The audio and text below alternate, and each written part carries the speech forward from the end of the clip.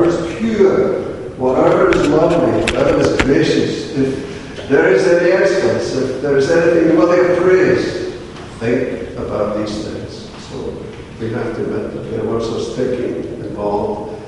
The end of the day, examination of the day, is a good way. St. Ignatius of Loyola taught his first group of men, if you will, to look at the end of the day. St. Augustine talked about the end of the day, not as a time to say that I have sinned, I have sinned, I have sinned, as the only part to think about, but also how did my day go? How did my day go with God? So anyway, so we should think about these things. A virtue is a habit and a firm disposition. Another key word is disposition. There's a little story in one of these books about the parable of the $20 bill.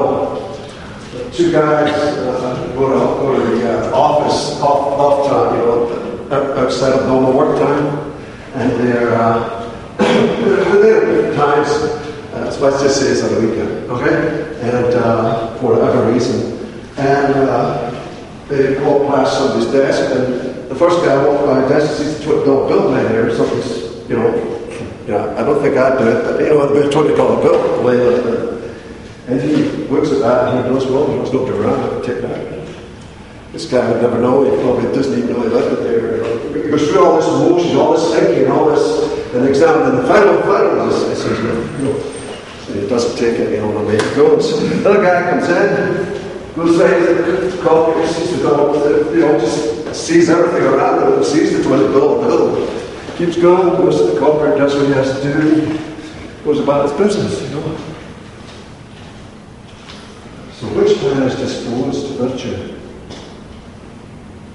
Yeah, the answer to give is obviously the guy is just by just being who he is. The $20 bill and somebody else's desk doesn't mean anything. The thought doesn't occur to him to take it. The other fellow struggled with it. So he has a lot of work to do. So it's considered that the other man is a man of virtue, which can sound like that example. I'm not sure it's a good example, but anyway, I read that this morning and probably So it is St. Gregory of Nyssa, N-Y-S-S-A, who was born in 335 and died in 394. One of the church fathers wrote a lot of stuff about a lot of things, concerning life in the church and so forth. He said the goal of the virtuous life is to become like God. Sometimes we say, we just must become like Christ, who is God. But it's just the goal, the goal of the virtuous life, which we're called to, So the human virtues are firm attitudes, stable dispositions, habitual perfections of the intellect and will that govern our actions, order our passions, and guide our conduct according to reason and faith. The one thought that came to my mind last night when I was getting ready for this was, we ask maybe church leaders, for example, priesthood, just as an example, questions that may come to mind. Maybe about something that we could maybe look up here, even. But, our first reaction is, come on, talk about it. And it may even be, the answer, but for some reason you're in a forum, and I was in this forum one time with Deacon candidates and deacons, and this subject was baptism, and we were, asked as priests a question that's come to mind.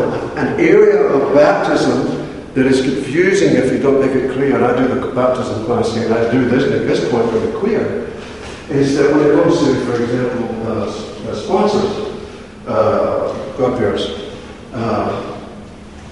can you have two of the same sex? Like two women versus a man and a woman. And the particular individual that I addressed, I was shocked when he said, yeah, because you can't.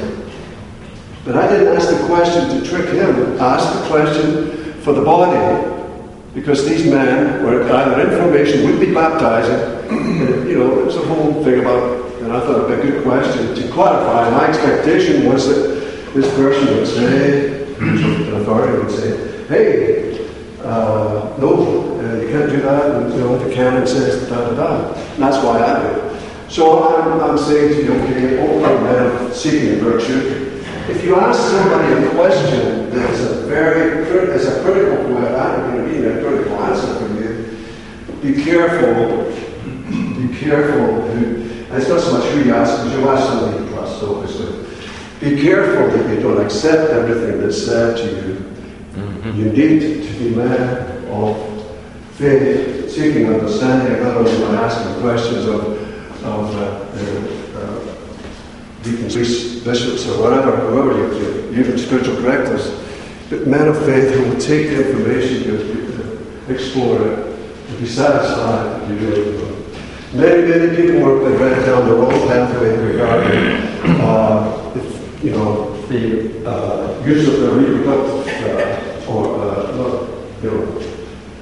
I know at least one woman who went from priest to priest, and she got a priest to tell her it was okay to use the pill. So again, we're seeking understanding. We want, the human virtues that we have, and I don't have time to go through all of them too much, but basically the hinges and the human virtues are prudence, justice, fortitude, and temperance. Prudence, I'll just say quickly, let me take a minute on each. Prudence is a virtue that disposes us to practical reason, to discern the true good in every circumstance, to choose the right means of achieving it. The prudent man looks where he's going. That's from Proverbs. There's a lot of little quotes in there. I would suggest you could take some time yourself and look over these.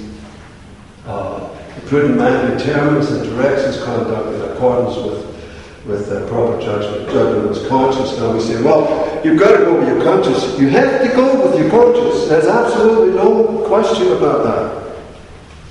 But if you've got an erroneous conscience, you need to be formed with your conscience. What is the church's teaching on whatever it is that's going on in your head, for example? And again, you could start by talking to somebody about it, but you need to look into it deeper. And the catechism is a key.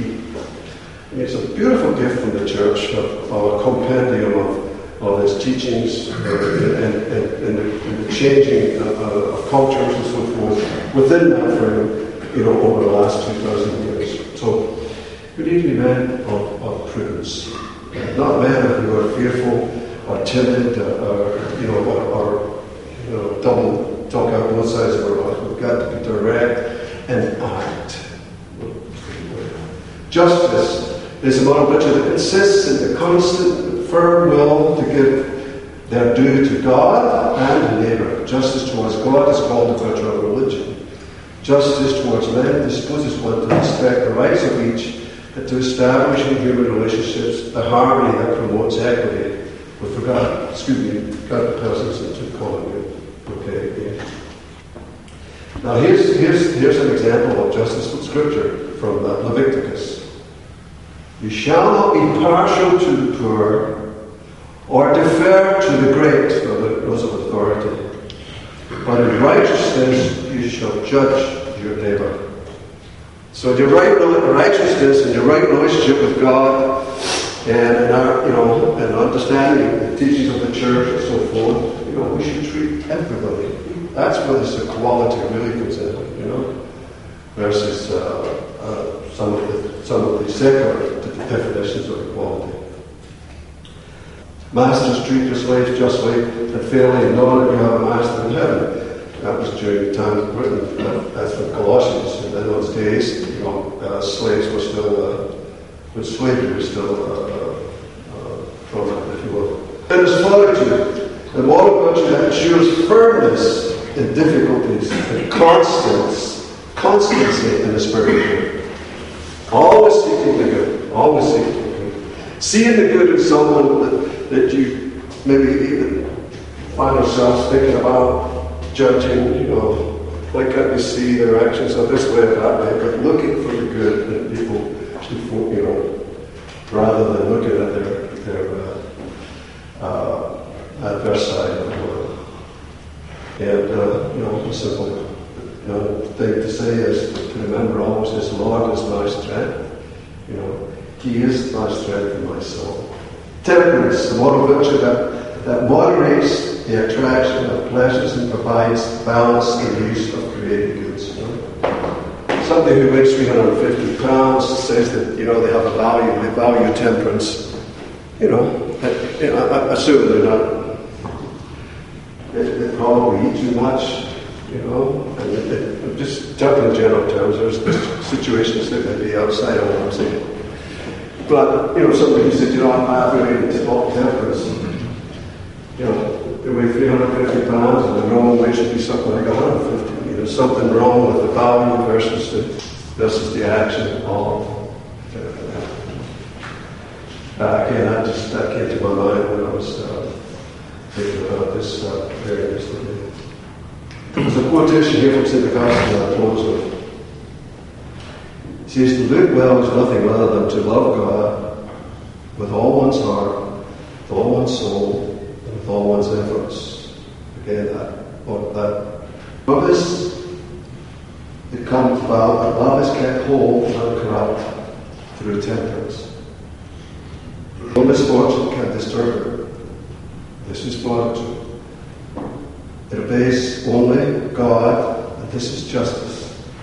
It is careful in discerning things, so as not to be surprised by deceit or trickery. This is prudence. Son, the Holy Spirit, amen.